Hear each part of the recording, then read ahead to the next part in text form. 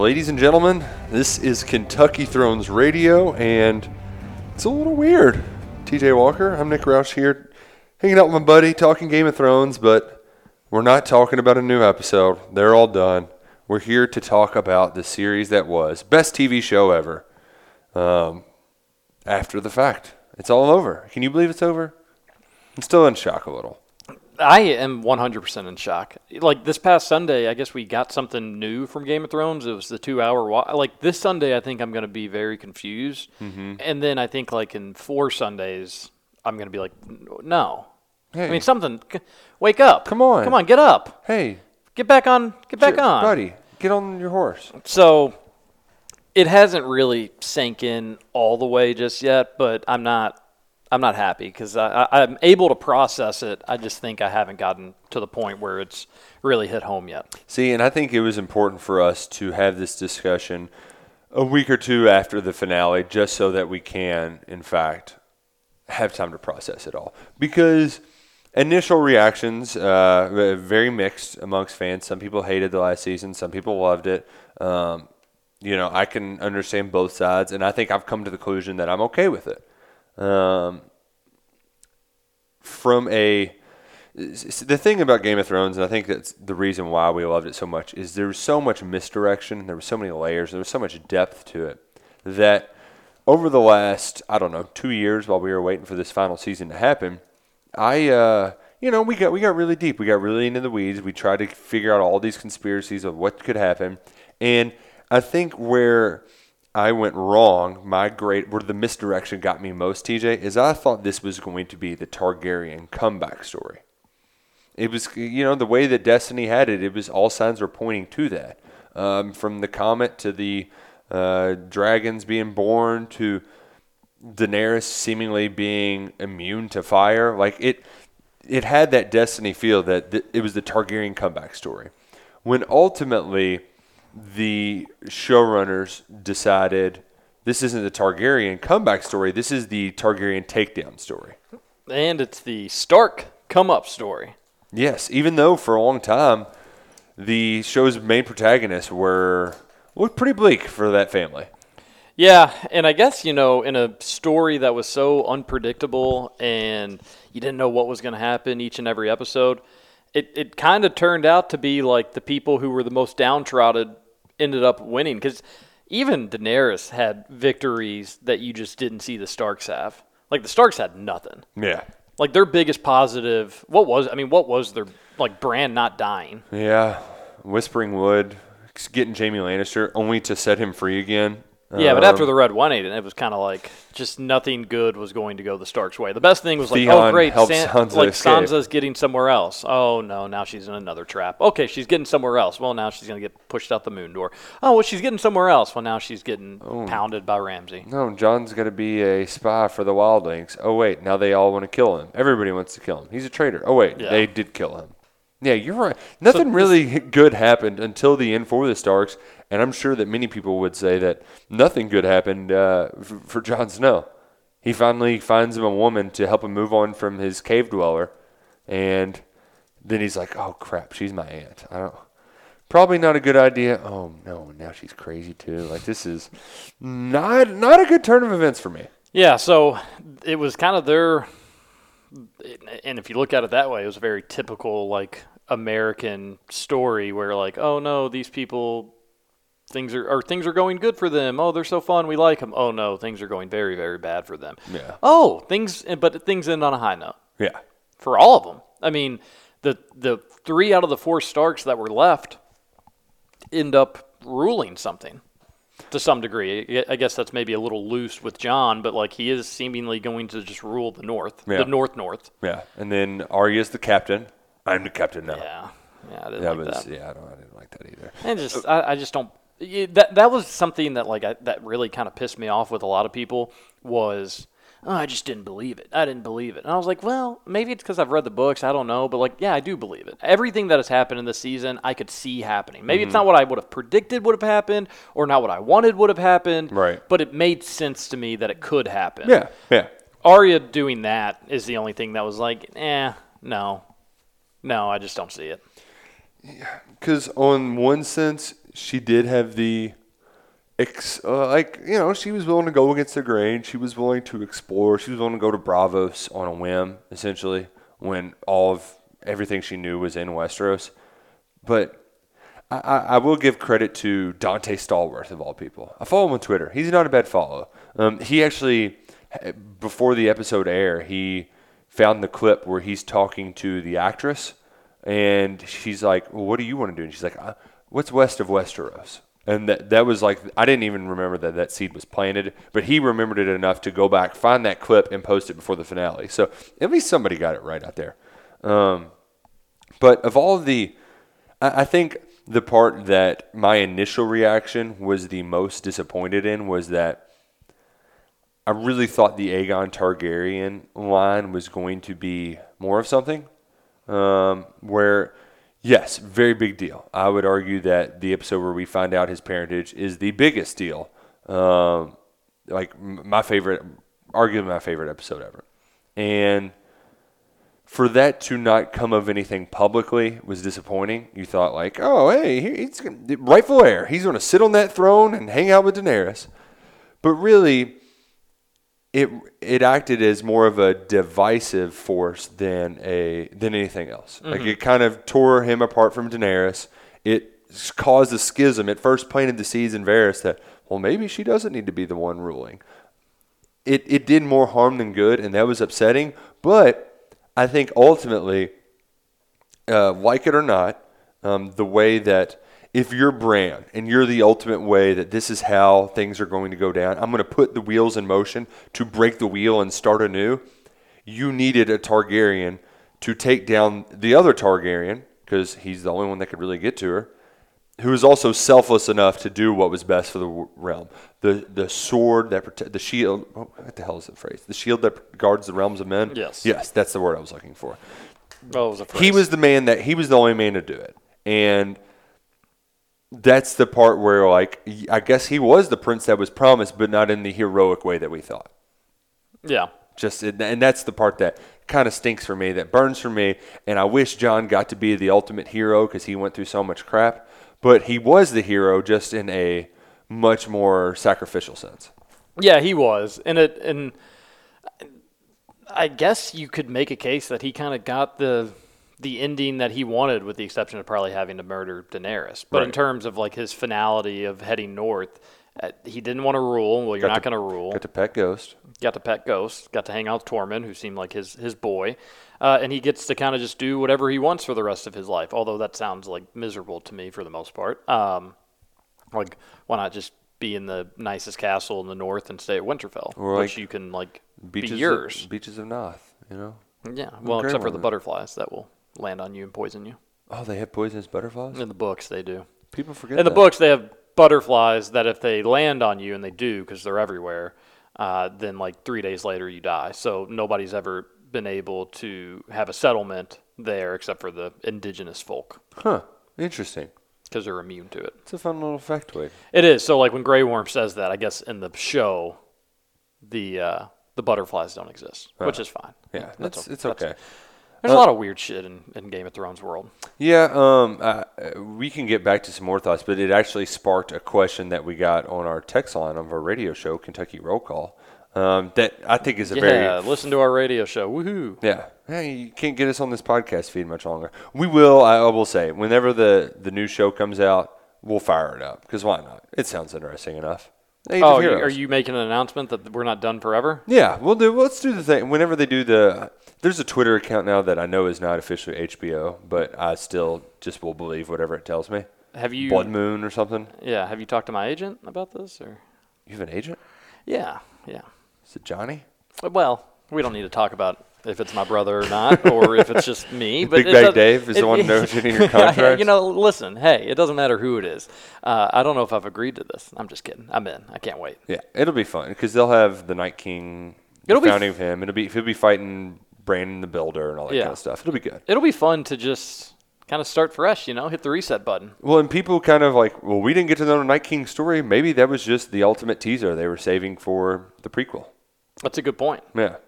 Although I know what is going to happen is like we're going to get so much background on the Night King and why he's doing this and like what those symbol means, and then people are going to be like, he just forgot about it 5,000 years later? Like, you just didn't do it? He just really wanted the three-eyed raven. Have you gotten, well, you were one of the people complaining. Where do you stand on like still the complaints from people that were disappointed with the season entirely and especially the last episode? I think most of it is just, I get it because it was truncated. Like, a lot of the problems could have been solved if you just gave it more time for plots to develop. But, and I think the other big catch that I completely understand too is the kind of feminist angle where there was one episode, I think it would have been the fifth one, where you just have all of the women crying. No, it was the fourth one, where just like all of the women are crying, and they have all these strong female characters, and they kind of made them weak. Mm-hmm. And it would have been, I think the easiest fix that everybody suggested is have Rhaegal go down during the bells and that tick off Daenerys, and then that's what sets her off. I think that just sensically, especially from all the holes we poked in the little scorpions that took them out from a mile away, like that part was. Do people not understand that like sometimes weapons work the way you want them to, and other times they don't?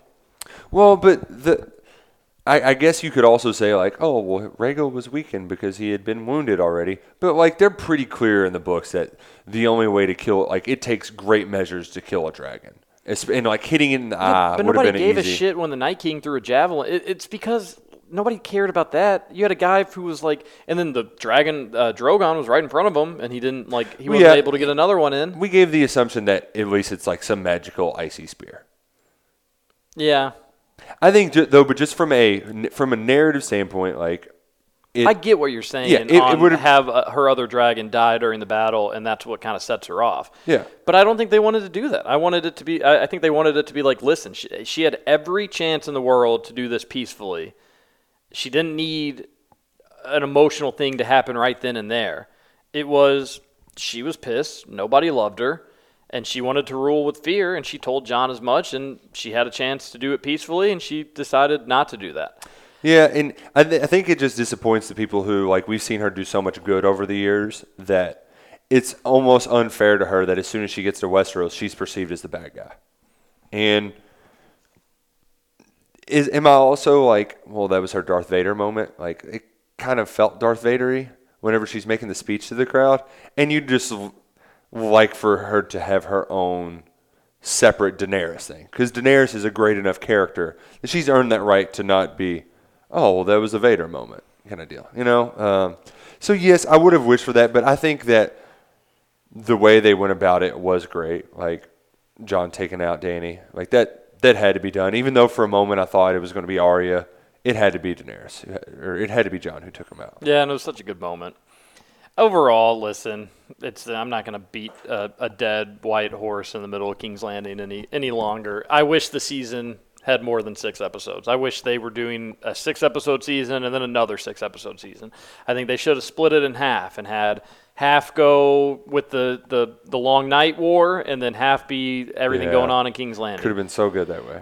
And when I mean half, I mean like of a 10 season or of just 5 episodes, 2 separate seasons of 6 episodes. They could have made that as long as they wanted. That's my biggest disappointment. It didn't happen. Mm-hmm. But what we had was fitting. It tied up all of our loose ends for the most part. And it kind of allowed us to know what was going to happen next as the realm would be ruled. The people that are mad that like Bran is ruling, I said it in the last podcast, but that makes the absolute most sense. You would want your world's greatest resource, with the exception of the dragon, which you can't get. It doesn't seem like you can get. You would want to have him with the most protection in the position to rule the most because he would literally see what was going on. And then also people that are getting mad about like, well, he couldn't see the dragon. That's not real. In the final scene when he was asking where Drogon was. Right. He can only see kind of where weirwoods and ravens allow him to see. Yeah, and that was the one part that I don't want to say was like that was the part that. Oh no, you're one of these people. No, but like I like that there was ambiguity in his powers. Like in the book, it's very clear. Like he can only see out of a werewood's eyes, Whereas in here, like, he's kind of walking around at the Tower of Joy. Is there Weirwood there? I don't know. Like, I appreciated some of the ambiguity, but it would be nice to get some specifics, because I think the biggest complaint that people have just in general is the lack of emphasis on the supernatural stuff at the end of the show. Yeah. And I get, like, if you're going to have Bran be this person who kind of, you're right where you were supposed to be, like, you can't have him spill it all out before it happens. That takes away all the fun.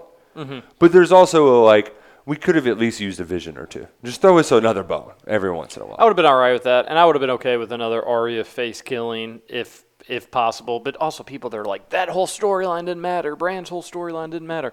It's not true. I mean, it's not true. They if you were paying attention, they all mattered, and they did. Arya's last little cool face moment was taking out an entire the entire phrase, who would have been a thorn in the Stark side. Like, you had to tie up that loose end, and they did it in a very, very quick but cool way. And then I guess they figured that would be that. You're right, Nick. I would have been all right with one more, and if it would have shut up some of these people that are just looking to complain about it, then definitely do one more. But, like, the people that are like, see, another huge loophole. They don't even know where the dragon is. Bran knows where everything is at all times. No, that's not the case. Yeah, no, it's just not the case. Yeah. And then people are like, well, why would Bran let everybody die? Well, we talked about it on the podcast last time.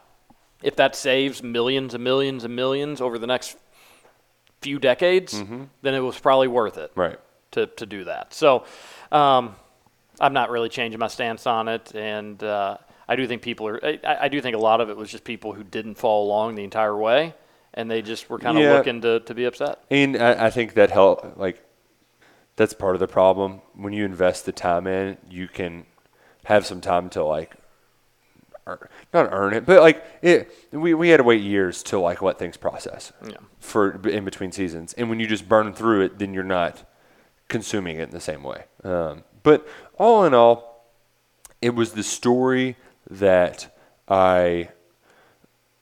it's the greatest story ever told. And I just hope that our friend George Martin, who kind of threw a little bit of shade at the final seasons, I think part of the reason why, too, I saw a cool little line graph, TJ, that showed the words per minute for each season. And in season 8, a lot of just brooding and not a lot of words. He's a big word guy. Yeah. He's huge word guy. Huge word guy. So I think that's why he didn't like it as much. And also, well, it's your own damn fault, that's on you, buddy.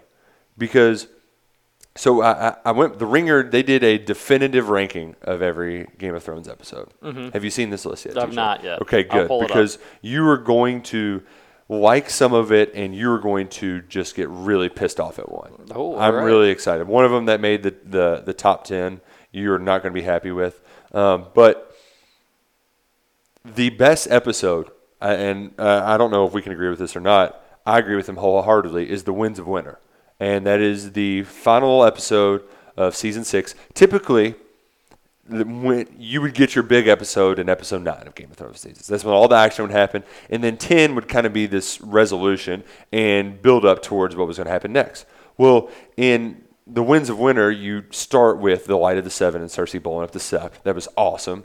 And then it concludes with Daenerys getting her revenge on the slavers when she comes back from the Dosh Khaleen and just burning up all of those boats, then keeping some for her own. And then we found out Jon's mom and dad at the Tower of Joy. Just, it had every element that you could ever want in the show.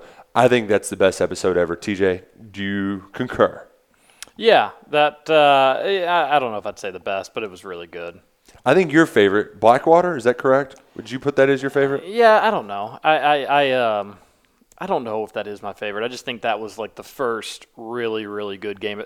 That was really an episode that you could have seen in season 8, but we saw it so early on in the Game of Thrones process. So I think it's kind of your first time to whoa, what this show can do in battle scenes is something truly, truly special. So I really, really liked the Blackwater. I don't know if it was my favorite, but it was the first time that I was like, oh shit, this show can do some things from a, I guess, cinematic perspective that you're not going to get on any other cable or any other HBO or show or really even maybe movies. And it wasn't just the fighting part 2, it was the like, oh, Cersei's going to kill her kid. Like there was a lot of underlying drama as well. And just like the tension in the I guess not the crypts necessarily, but like where the Maegor's women were, Holdfast. yeah, Yeah. with like Sansa and stuff like that. Yeah, good call back there. So now, you know what? The more I'm talking about it, it is definitely probably one of my top 3 favorite episodes. They ranked it 4th. Okay. 2nd, this is the one that I have issue with, is Hardhome, which I like Hardhome. It's a great episode. But Hardhome is 2nd, and the Battle of the Bastards is like, hell, 17th. Battle of the Bastards is probably my 2nd favorite. I love that one. Just from the scene of Jon and like the pile of bodies looking up is incredible. Then whenever the Knights of the Vale roll in and just steamroll, Rickon not zigging and zagging. Just I love the Battle of the Bastards so much from every different aspect. They ranked the Reigns of Castamere 3rd. The one Baelor, where Ned gets beheaded, is 5th. The Door is 6th. I think we can all kind of agree on some of these, TJ. These are the best of the best. Yeah. In some order. But the one that I just know you're going to take issue with, at number 7, A Knight of the Seven Kingdoms. Your least favorite episode of season 8, they think is the best episode of season 8. Again, I would have liked this episode more if I just didn't feel like the one before it was kind of the same thing. And it was just, again, I knew we only had 6 MFN episodes left in the season, and I felt like we just got 2 of the same episodes for a combined hour, and I was like, well, what are we doing here? Yeah. What in the hell are we doing? It was at least the better version of the 2. Like the first yeah, one's in hindsight, probably so. Yeah. In hindsight, probably so. It was just I was mad that we got it back to back, so I took it out on that one. Where if that one would have been first, Yeah. or at least like if you would have changed it around, then I would have been the second one that I would have hated, and I probably would have hated even more. So yeah, it's not even freaking close to being a top 10 episode. I mean, give me a break. It wasn't the best episode of season 8. It wasn't the best episode of the last 3 seasons. No. See, the reason why I like it so much, though, is that all of the hype that we had for The Long Night, it was the perfect hype machine for it. And then ultimately, something about The Long Night, and I can't put my finger on it. I don't know if you can or not, TJ, or if you even agree with the sentiment, but there's something about The Long Night that wasn't really fulfilling. Yes, was it an amazing piece of one episode?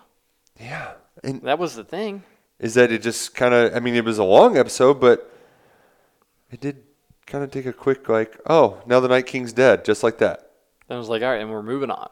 And then when we were watching the Watchers on the Wall, so what's pretty cool, if y'all haven't watched it yet, one of the, I highly recommend it. B, I'm not going to try to spoil it all for you, but they follow around one guy who has been a Stark extra for a long time.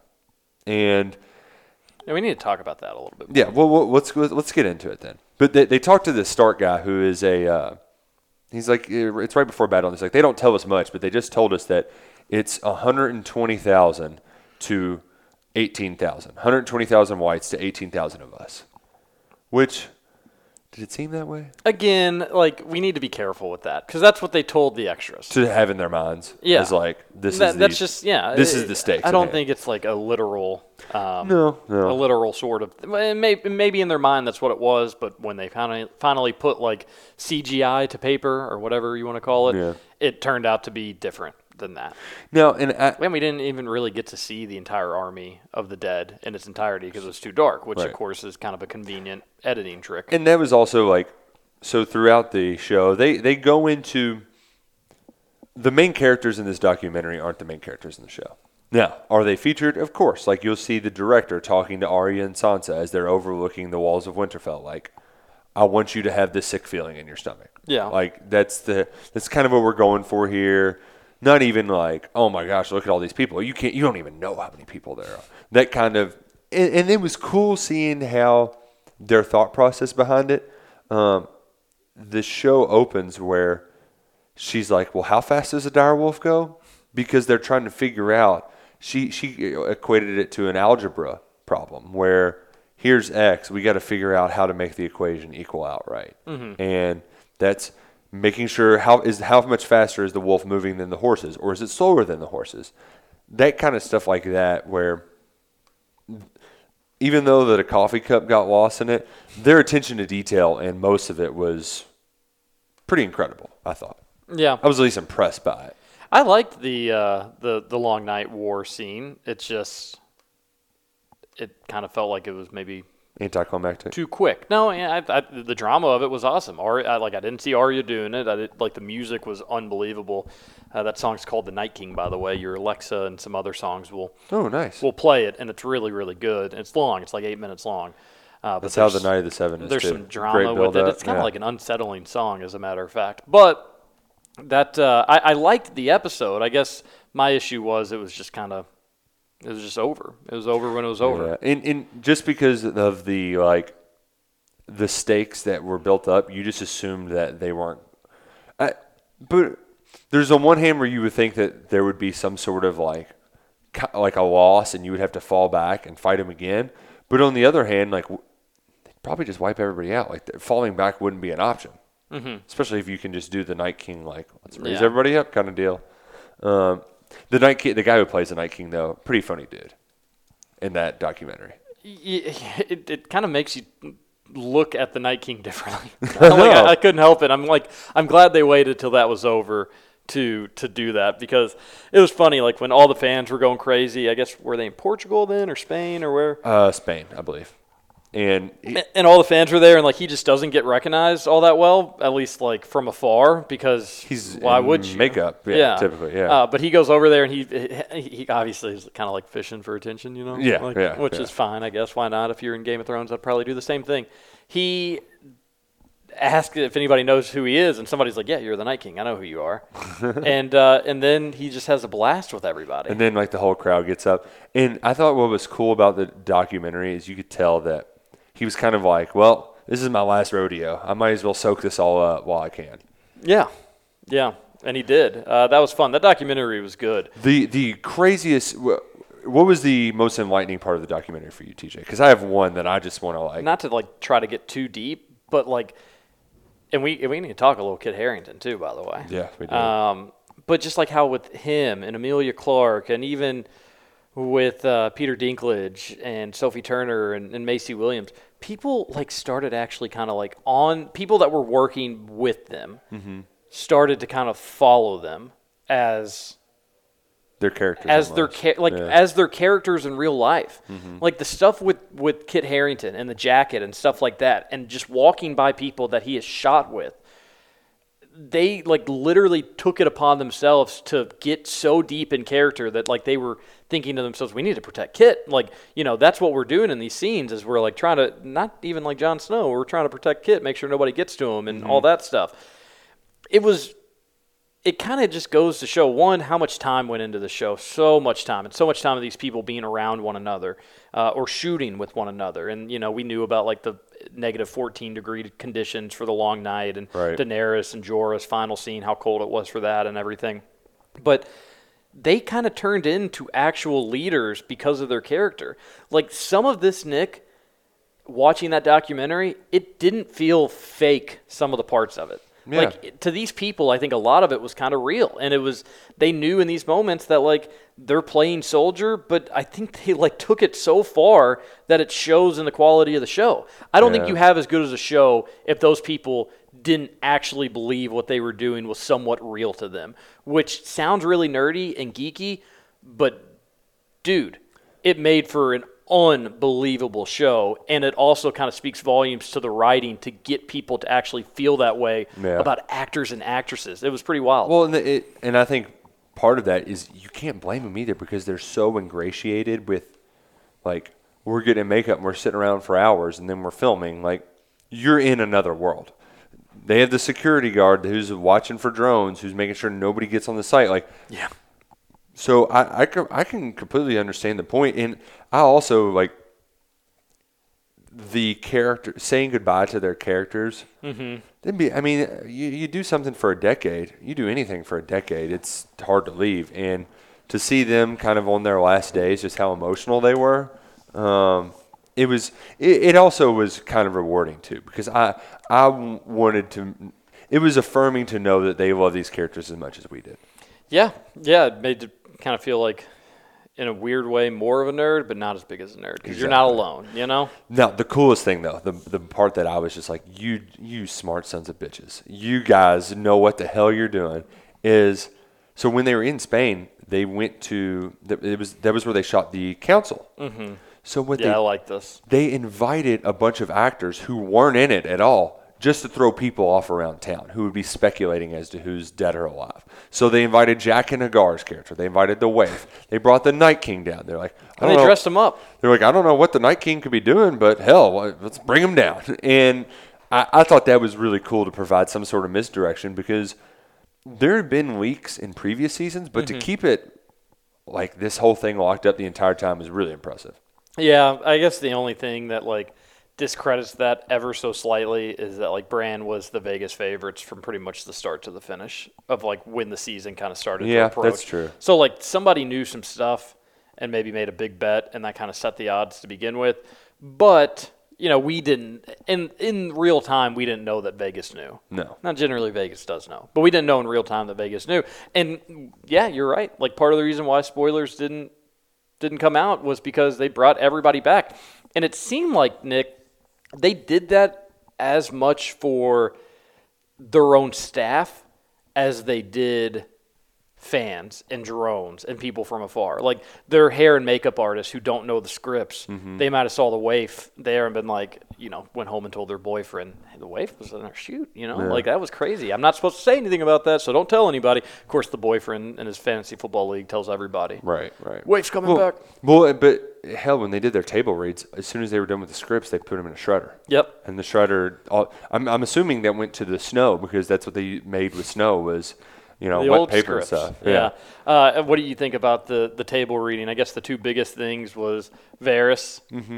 Getting pissed off that he was died. Yeah, like visibly upset during the table reading. And then Jon Snow. That one was like I felt for him then. Because Did it almost make it like more unbelievable to you that like this actor obviously loved his relationship with another actress in terms of their characters, that like it would make you believe like, oh, Jon Snow wouldn't do it. Kind of. Well, and that's like the weird Inception part of it is because both him and Emilia Clarke, like you could tell that they wanted they wanted their characters to be the ultimate heroes and to inevitably win, but to see both of their reactions, it just. Like, you could tell it pained them that was where they had to go. They were willing to do it, but, like, I'm sure he was having much more fun just making out with Emilia Clarke, like, you know, while they were having pretend dragon growls than having to stab her. And you could see that pain in his face. And, TJ, last night you tweeted out that Kit Harington has checked himself into, like, a rehab or a wellness center or one of those kind of facilities. And that came out like right after watching this documentary, and I bet part of whatever his problem is the mental anguish from this show coming to an end. You think so? I think that's part of it because of. I think it would almost have to be a little bit because I mean imagine the way that we feel and we just watched it from afar. Not that I'm like developing a drinking problem, but right. But like if you've invested so much into your character, and then you think that he's going to be the conquering hero, and then you have to be the bad guy that kills. You know, like. And not only that, I don't know if it has to do so much with that, but I think it may just be more of like this chapter of my life is over. Like, and that's probably more of it. Yeah, I would like to put my feelings of I wanted him to be Aegon Targaryen, king of the First Men and the Andals and the Rhoynar and all that kind of thing. But that has to suck. And you know, you feel for any guy who has to go through stuff like that, and hopefully he has a support system around it. Even though I don't know Kit Harington at all, he's always struck me as a guy who's had a good head on his shoulders, and hopefully taking this kind of step now versus letting it get out of hand nips the problem in the bud. Yeah, we wish him the best, obviously. And right. I do wonder with like some of this, how much is like being a celebrity kind of forcing his hand here a little bit, where like, and I'm trying to be sensitive to this, but like Nick, you and I can have a bad weekend drinking. Mm-hmm. Like we can do something stupid and We can just tell ourselves, like, all right, be better next time. Oh, like Where, like, if Kit Harington had a weekend where he, like, broke a table or did something stupid out in public, which happens sometimes when people drink. Shouldn't happen the majority of the time. Shouldn't even happen, but, like, maybe 1% or 2% of the time. But if he had one bad weekend, the press that would come with it, you kind of get ahead of that when you're like, hey, you know what? I'm actually getting help for myself. We're going to figure this out. Yeah. That like, at least maybe that's what I'm hell, hoping for. I went through a phase in college where I was just drinking away my sorrows every night of the week. But like, I'm a college kid, so I was just like, oh, it's just college. it's not anything wrong. But if then you're 27, and then you realize, well, you know, I'm Catholic. But you make a good point there. I do want to get kind of the wheels back on where we're kind of talking about the show, and some of it's just because we got some really good questions from Wish our you loyal the best, listeners. Kit. Get better. Yeah, get better, Kit. Hey, and just go back and take Egret to a cave. Mammoth Cave. It's a big one in Kentucky. You can come visit there. Oh, yeah. He could have tons of cave sex in Mammoth Cave. All of the cave sex. Oh, yeah. Stalagmites and stalactites. I also wanted to mention, too, before we move on from the lawn, I love the special effects stuff. Have you ever been to Universal Studios, TJ? I have. It's been over 10, maybe 15 years So now. you probably wouldn't remember if you went to the Hollywood Horror Show or not. No, I did not go to that. It's like a little special effects show. It's like my favorite Wait, thing they is do. it the one that you like ride around in the cart? No, you like sit in a little like I did theater. the ghost. I did the ghost thing. That's a Haunted Mansion. I did Haunted Mansion. Yeah. This one's different. This one you like sit in the theater and they like explain special effects while being goofy and like messing with people. Oh, no, I didn't do They'll that. get somebody from the crowd and he'll act like you're cutting his arm off. Like it's funny stuff. I love all that special effects stuff, and just knowing the snow guy, like that was pretty cool. And being this fight coordinator would be so awesome. How does one get that job where you're developing fights for like, I don't know. like that is a hell of a job. Okay. Back to questions. Questions. Okay, this one was the one we got on the text line. What's one thing in the books that you wish they would have shown, or one thing the show, like one thing in the show that you wish were left out? Yeah, what was something in the books that you wish they would have done in the show, and what was something in the show you wish they would have left out to make more time for maybe something else in the books that they didn't go to? Yes. Do you want to go first? You want me to go first? So the Dornish storyline is really cool in the books, and I just don't know if you have time to do it in the show. I think it would have been cool, especially because young Griff is the other Aegon Targaryen, Aegon the Fifth, or I think Jon's Aegon the Sixth. Yeah. So yes, it would have been cool, but and like the Sand Snake's super hot too, but I think they just didn't have enough time, and I would have loved for it to have been in the show, but it was probably best served just keeping it completely out, just keeping Dorne out of the equation after the Viper part.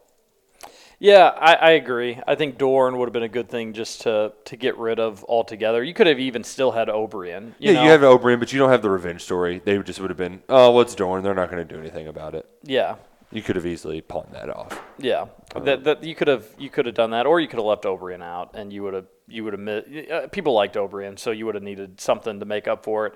But yeah, the Dorne would have been good. I think I could have done without like one more Daenerys conquest of like a city in Essos. Mm-hmm. Like how many was it? Like 3 or 4? Yeah. Maybe make it 2 or 3. Like I just felt like one extra one was a little too long. Like why don't we get her on some ships and get her moving on over here? Because that felt like that took forever.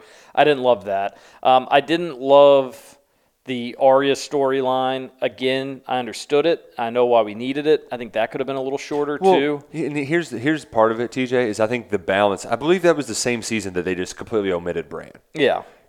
Just pace them out where, one episode you get Arya, other episode you get Bran.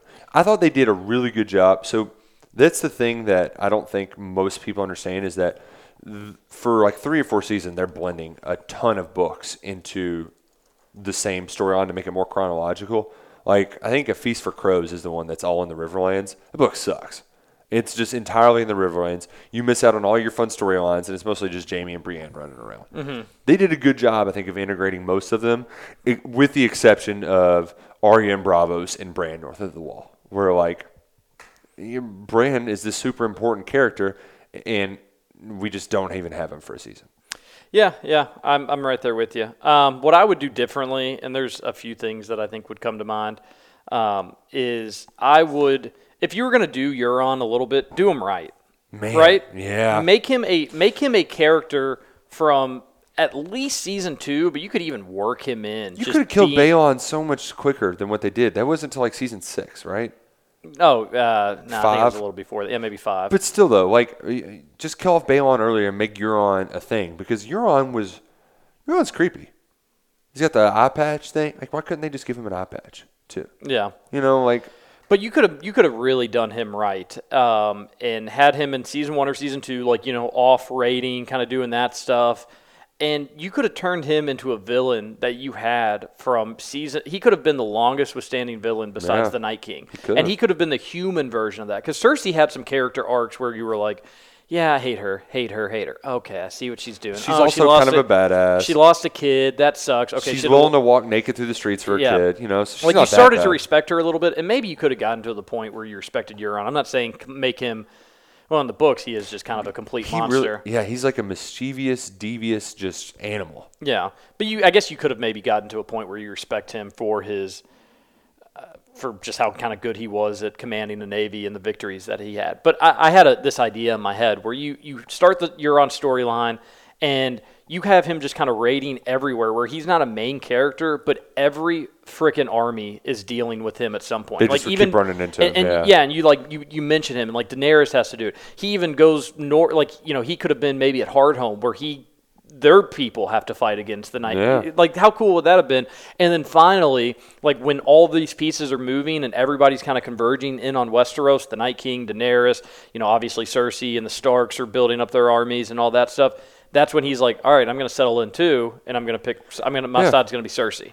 And you could have Daenerys kind of like on her way over. They kind of have a few little quick dogfights, if you will, but not really. I guess little battleships, and maybe a dragon sinks some of their boats. So then you feel a little bit more when Euron takes down one of the dragons in season 8. Yeah. Like, that would have been something. If you were going to do Euron, do him right, because they didn't do him right. No. He's nothing like they did it in the books. And they cast him well, too, where he has the loose cannon kind of feel about him, other than he's just, like, he was more of a plot device than an actual character. And I think that was the kind of most disappointing part of his whole ordeal. Well, I think you covered it pretty well for me right there, so I'm not even going to try to get into my spiel because it won't be as good. The one that here's a question from Cody that I think really I just alluded to it, but was Bran used properly throughout the show? And I just think it's an overwhelming no. Now, part of it is we didn't get that much of him in the you don't get a ton of him from the books either. I actually, I'll admit I haven't finished the 5th one yet, so I don't know where they kind of leave him in that one. But for somebody that made season 6 so great, and like those are my favorite scenes in that season, to just kind of falling off the face of the earth and being more of a meme than anything. I think that was most disappointing, is he just went from such an important piece to a meme. Like what scenes did you like specifically? Well, when he's going back in the yard and he's seeing young Ned go around, when he's at the Tower of Joy, even when he's just warging into different things, like in the earlier seasons when he's the wolf and they're doing the first-person version of the wolf, like, that's cool. And I just think that D&D they got to the point where they were like, the supernatural stuff, we don't want to be that. Yeah. And I think that's just unfortunate. I hear you. What do you think about Lady Stoneheart? Should she have been in the show? I don't think she really would have served much of a purpose, if we're going to be completely honest. I just don't know how you would have done that. And I don't even know how they'll do it in the books. Lady Stoneheart, if you're unfamiliar, is Catelyn Stark, basically brought back to life by Beric, right? What's his name? Yeah, Beric, or Thoros, but Beric uses his life. So, like, Beric would have been dead long ago to have Lady Stoneheart. And, like... And she comes back, and she's just super vengeful and mean and nasty, and kind of like to her own kids, too. She can't talk, either. Yeah. Like, she's just... Because her throat is so cut. Right. They, like, bruised her trachea, essentially. Yeah. But she, like, is basically running the Brotherhood without banners, right? Yeah, she, like, takes over for Beric, which... My thing is like, wouldn't Beric be more, like, he didn't do a whole lot, but I think he would be more purposeful than having her around. Because, right, you can't have one without the other. Yeah. So, I don't know. I can't imagine her giving that much to it. Is there, I'm I wish they would have had Strong Belwas. Oh yeah, Strom Belwas. Yeah. Very good point. Strom Belwas was. We've talked about him on this podcast before in like some summer preview series and stuff like that. But he was kind of the Dario. Well, like he was one of Daenerys' best soldiers. Yes, and he was this big, just fat, ugly looking, kind of ogre looking thing. Basically like the Mountain, except like fat and kind of and human and just funny. Yeah. And like that scene where they like do single combat and then I think Dario starts pissing. Yeah. It's Belwas. It's Belwas and he poops. Oh yeah, that's great. He poops in front of him. So pretty funny. And he claims he's never lost a fight, that he allows his opponents to cut him once before they die. That's great. Yeah. So Strom Belwas. He will. He's a big character in the books, I think. I don't think he's dead yet. I don't believe. Yeah. The books are so detailed. Yeah, and like I said earlier, I just hope he gets to them all because they can be incredibly fulfilling where the story lacked in the last two seasons. Because I thought season 6 was after like they had taken the wheel from George R. R. Martin, and they did great with that part. It was once Daenerys got to Westeros that things got a little bit shaky. Yeah, and he would have been an easy character to have. Just would have been some comic relief, and then you could have killed him off in the nights or in the long night, and it would have been like kind of powerful. Yeah, and it'd be fun just watching him take on some whites. Maybe he was just too hard to cast. Could be, yeah. We could be kind of mean on who we would cast for him. That's fair. Yeah, we should probably avoid that. Oh, the funny thing I forgot to mention too. You know what? Danny DeVito. They were rated as the worst episode of Game of Thrones. What's that? It would have been an easy guess. The Sansa rape one, which people are very sensitive about that one. Do they say it's like the worst because of that? Yeah, pretty much. Yeah. Yeah. Because yes, rape bad, but TV show. And yeah, but you know what? Like, what was I know episodes? I've got the list pulled up now. I know episode 72 was the last of the Starks, but which a lot of people did not like it. All right, one of the worst ones they've rated was Sons of the Harpy. Do you remember that episode off the top of your head? I wouldn't have until they mentioned that it is the one that Barristan Selmy does. Okay, just like pretty. But we all remember the one with Sansa. That one stands out from an emotional human reaction standpoint. Oh yeah.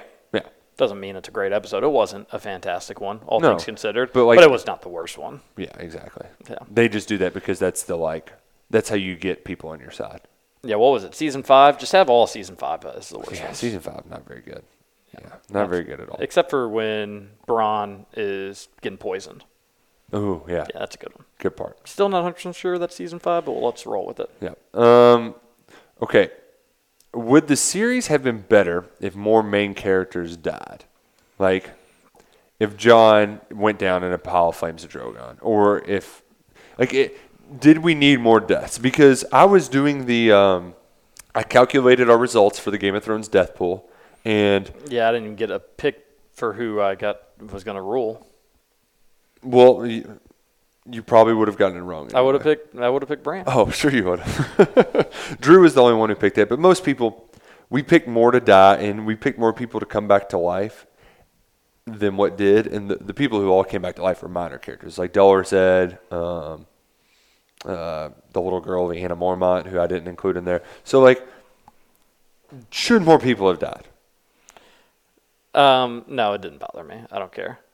What would you rather have, little Lyanna Mormont or Strong Belwas? Strong Belwas. Whoa. Yeah, Strong Belwas would have been hilarious. Lyanna Mormont was great, but God, if you get a scene with those two interacting with one another, it'd be so funny. Gold. Yeah. Gold. Yeah.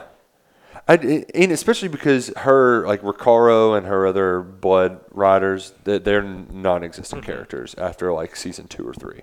They just give all the speaking parts to Jorah and Selmy. So yeah, there's some parts where they kind of neglect, but there's also a time constraint. But more depth wouldn't have changed things for me.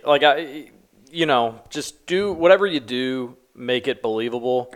And the only thing that kind of bothered me in the last season was Euron's death. Just kill him in the boats with the fires. Don't let him come back and have this little one-on-one combat with Jaime. That was kind of stupid. Everything else, if they were in a position to die, and a lot of them were, some of them survived, some of them didn't survive. The thing I didn't like in the Winterfell battle in The Long Night was like how often we just saw shots of like Brienne and Jamie and Grey Worm pinned up against, and Samwell like pinned up against walls.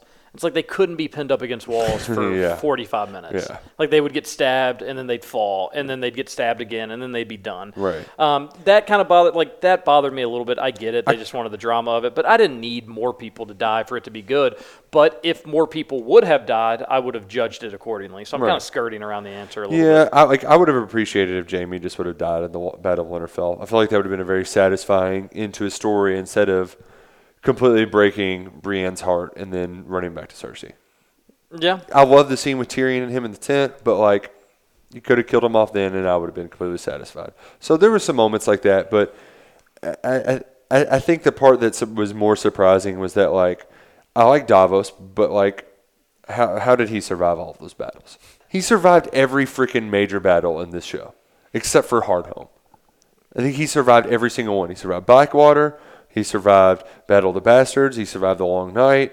He survived freaking King's Landing. He survived them all. So, like, eventually it's like, dude, you don't even have your lucky finger nubs anymore. Like, come on. Yeah. Come on, buddy.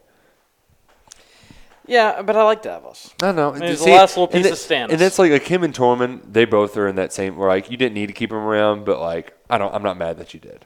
Also, another thing I would have changed maybe, obviously I'm biased, but wouldn't it have been fun to, like, see Stannis on his knees at Winterfell with Daenerys and Jon and Sansa and Arya and Jaime and Brienne. He could have been Brienne's prisoner. Like, wouldn't that have been cool to just see how he would react? I think it would have like, been cooler to see him dead, like, crawling towards it. Oh yeah, well that sure You know. that could have been neat too. I think they supposedly they did like they were going to do Hodor as a white. They had That would have been really cool. They had a few people in mind to make whites, and I think they ultimately just said F it. That's what I read at least. So take that for what it's worth. But I think it would have been cool from like a, hey, here's a character who's been so stubborn in his claim, and now he's with like, 4 other people that have better claims to rule, or at least more powerful claims to rule right now, including Daenerys, who her brother killed her brother. His brother killed her brother. Mm-hmm. Like, that could have been cool. And maybe we would have gotten a glimpse of Daenerys being crazy because she just would have killed him instantly and been Yeah. like, you're a traitor. I don't care if you're fighting Yeah. against the dead. Or maybe they would have allowed him like a chance to fight and command like some troops, and then, you could have killed him off that way. And it could have been like, all right. Like, everybody's got to put their best sword forward for this big fight, and Stannis just happened to die in his. But I'm biased. I like Stannis. Yeah, you're biased because you like Stannis, but Brienne killing him was appropriate. I don't know. Yeah. I get it. It's after he burnt up Shireen. She didn't know that. Yeah, well, she killed him because of Renly, and who cares? Renly sucked. She also Out of all the rulers possible, Renly could have easily been one of the worst. Renly had the most potential early on. No bullshit. He had so much potential. Marjorie was so hot. Of course, he had tons of potential. He had no good claim to begin with. See, that was the problem. He had no good claim. He had a great army though, because Good he had army. Highgarden. Yeah, good army. That was the thing that you always thought he had a chance because he had such a great army, but He should have just. Goddamn, Renly, you dumb idiot! If you want to, just say that Stannis is going to be king, and then kill him once you get the throne. ooh, okay. That's a big issue in Game of Thrones. Is people killing people too early when you could use them to help you and then kill them later. Exactly. So let's play a fun game. I just thought of this off the top of my head. Biggest what ifs in this show. I want to figure out what could have altered the course of the show more than any other. Another season. Okay, smart ass. I think Renly Baratheon, when he went and gave Ned Stark that advice to get him the hell out of town, let's go. Or what was it Renly tells Ned where he's like, we can do this now. Yeah. And Ned is trying to go the peaceful way because he thinks like people actually pay attention to rules and don't just murder you. He's trying to go by the books. He's trying to go by the books. If Ned doesn't go by the books, we have a boring ass story. But you know what? He's keeping his head. I don't think it would be all that boring. You think like Tywin is just gonna be cool with that? That's true. And Tywin wasn't in King's Landing at the time, was he? No. No, yep, you're right. Where was Tywin? Just chilling at I guess he Casterly would Rock? at Casterly Rock at the time, yeah. I think the biggest what if. Living his life. What's a normal life for Tywin? What's a normal life for a bunch of these characters? Just like ruling? That was like the only time he wasn't really being hand to the king, too. The only person we saw for a normal life was kind of Robert for a little bit. Yeah. Just hunting. Meat Screwing. sticks, big old turkey legs. Here's my big what if, TJ. What if Robb Stark doesn't behead Karstark? Yeah. You keep your army. That war goes on. You don't go to the Red Wedding. Lysa's hanging around. I think the Talisa's better around question longer. would be, like, what if he didn't marry Talisa? Just stuck with the phrase. Then he's got his whole army, and he's not losing. He could have even, like, the Freys were still around even after Talisa, though, right? Well, they were around. Yeah. But obviously they did the Red Wedding. They started talking with the Lannisters because They were pissed. they were pissed. Yeah. And they started talking with some other houses that also had it only took maybe one to reach out to another to make two, Yeah. and then two to make three, and then we got this ball I think rolling. the Glovers were one of them, too. But beheading Karstark, though, was the first big misstep.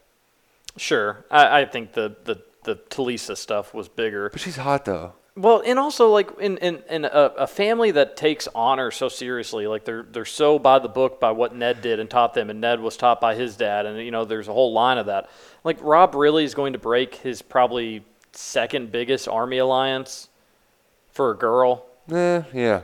Come on. That, like, in this world too, you can easily just kind of hit it and quit it. As She they was say. also like a peasant girl too. Like at least in the books, Jane Wethington's like she's at least Westerling. Westerling. Yeah, she's at least in like a crappy house, but she's at least noble. Yeah. Like this is you're getting the nurse from the field. So that would have changed everything. Also, I remember, though, watching that, and I loved that storyline. Like, I loved the North versus the Lannisters. Yeah. And I never wanted that to end. I knew it wasn't going to last forever, but I never wanted it to end.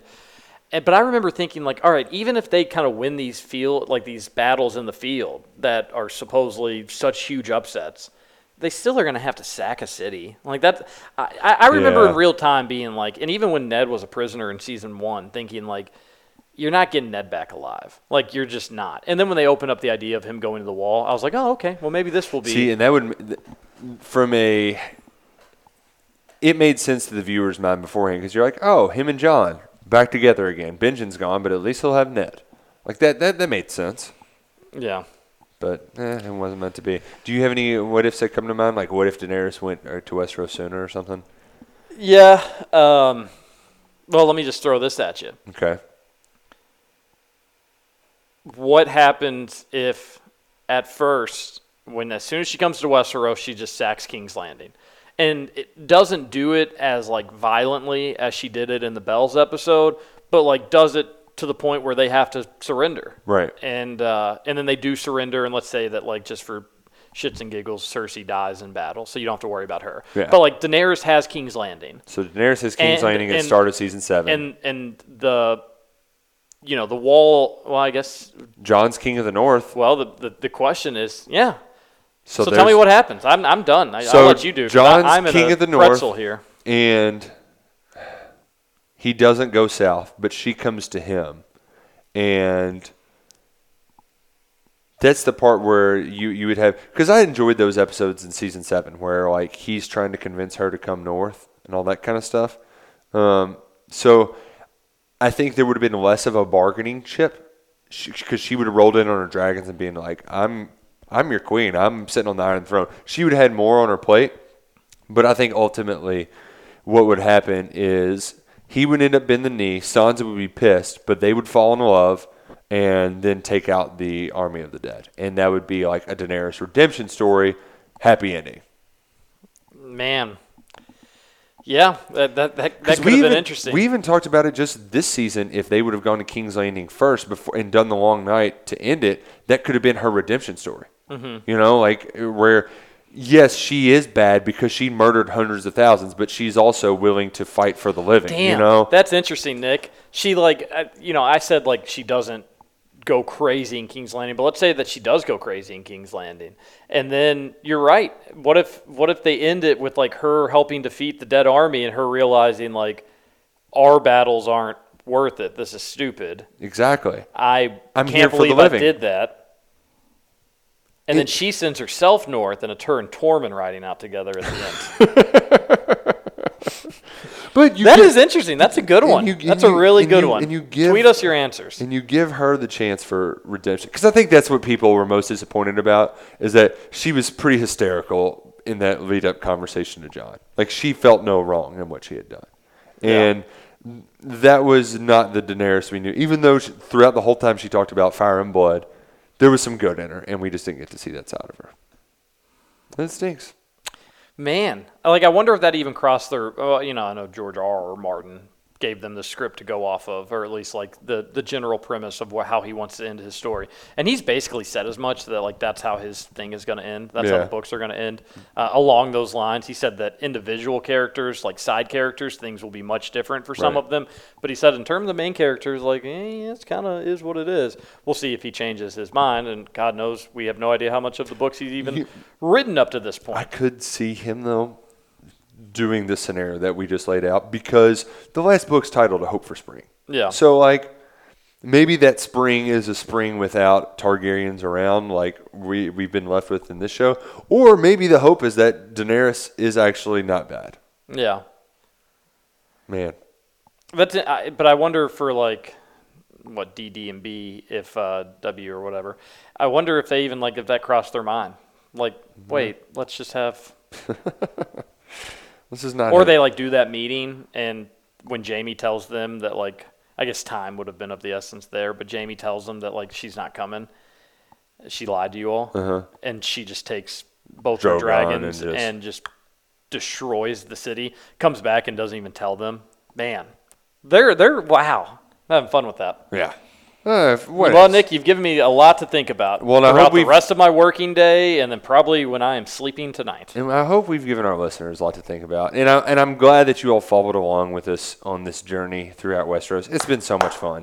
It really has. And as much as we've given the show writers shit, I haven't too much, but just when it's deserved. But they've given us a spectacular story, one that I've been happy to share with everybody, and to share with you all, and share with our listeners. And man, it's going to be weird without it. Well, it will be, and but that's life. Things come and they go, and we had a blast doing this. We had more fun than y'all will ever know talking Game of Thrones, and it's been a long. We've been doing this podcast for a few years now, so it's been a long journey. But as Nick spoiled early on, we're not done. Nope. Well, we're done for a long time. Yes, for at least probably a year. At least a year. Yeah, maybe a little bit longer. But make sure the podcast stuff doesn't get too dusty. Okay, I'll try my best. In the meantime, Game of Thrones trivia, it's happening again, folks. Yeah, this isn't right. I know. I'm sorry, but the night I was given, I'm thinking there's a little bit of a conspiracy. You could have fought harder for me. You know, maybe I can. Maybe I'll talk to Monique and get it changed. But as of now, we are planning for Wednesday, June the. What is that? You remember how much of a cluster bleep it was with the scoring stuff? If it wasn't for me there. I'll see if I can get it changed to Thursday. But we're planning on having Game of Thrones trivia. It's Matt's first week of vacation, so he wants to have trivia go in with a bang. So we're gonna do Game of Thrones trivia next week. I will talk to Monique and see if we can't change it though. Just do it Thursday. Just one night back. Thursday's dollar beers though. We should do. Well, good. More beer for the dollar beers at Churchill. Oh, there's Churchill all summer. No, there's only like 3 more. No, the meet is not much longer. And then they'll have night racing. Yeah, no, but it's over July 4th. Yeah, okay, so you still have a whole month. Barely. Yeah. And listen. I would love to be there. I hope that it can work out. I had so much fun the last time. And it was fun seeing everybody. So even if I'm not there, and it is Wednesday, write that in pencil, though. You don't want to put that down in Pinterest yet. Write it in pencil on your calendars. But go if whenever it is. Next week, Wednesday, should be probably Thursday. Could even do Tuesday.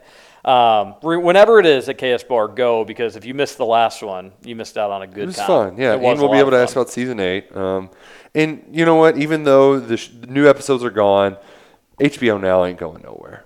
You can go back, rewatch the hits, relive the classics. It's the biggest show that ever was, and it's here to stay, folks. And you know what? When it eventually comes back on TV, Are we still going to be called? Yeah, we're going to be called Kentucky Thrones Radio, obviously. But will there even be a throne? We don't know. No throne because Aegon Targaryen hasn't made it yet. We'll probably do a preview episode before, so it's not like the next time you hear us on this podcast, it's going to be us reviewing an episode. That's going to be fun, whenever that is. 2020, 2021, whenever it may be. Kids running around. Whoa, breaking news from you? I'm just saying, like, that's years from now. Wow, congrats. That is so cool. Children of the Forest is what I meant. Yeah. There will be children of the forest. There will be children of the forest. Yeah, well, that will be fun whenever that day comes. So this isn't a goodbye. It's a see you later, It's a folks. see you later. And if you want to see us even sooner, we've got a radio show. 8 to 10, Monday through Friday, Big X Sports Radio. We tweet about it all the time. Kentucky Roll Call. It's good stuff. Yeah. Until then, that's all, folks. Goodbye.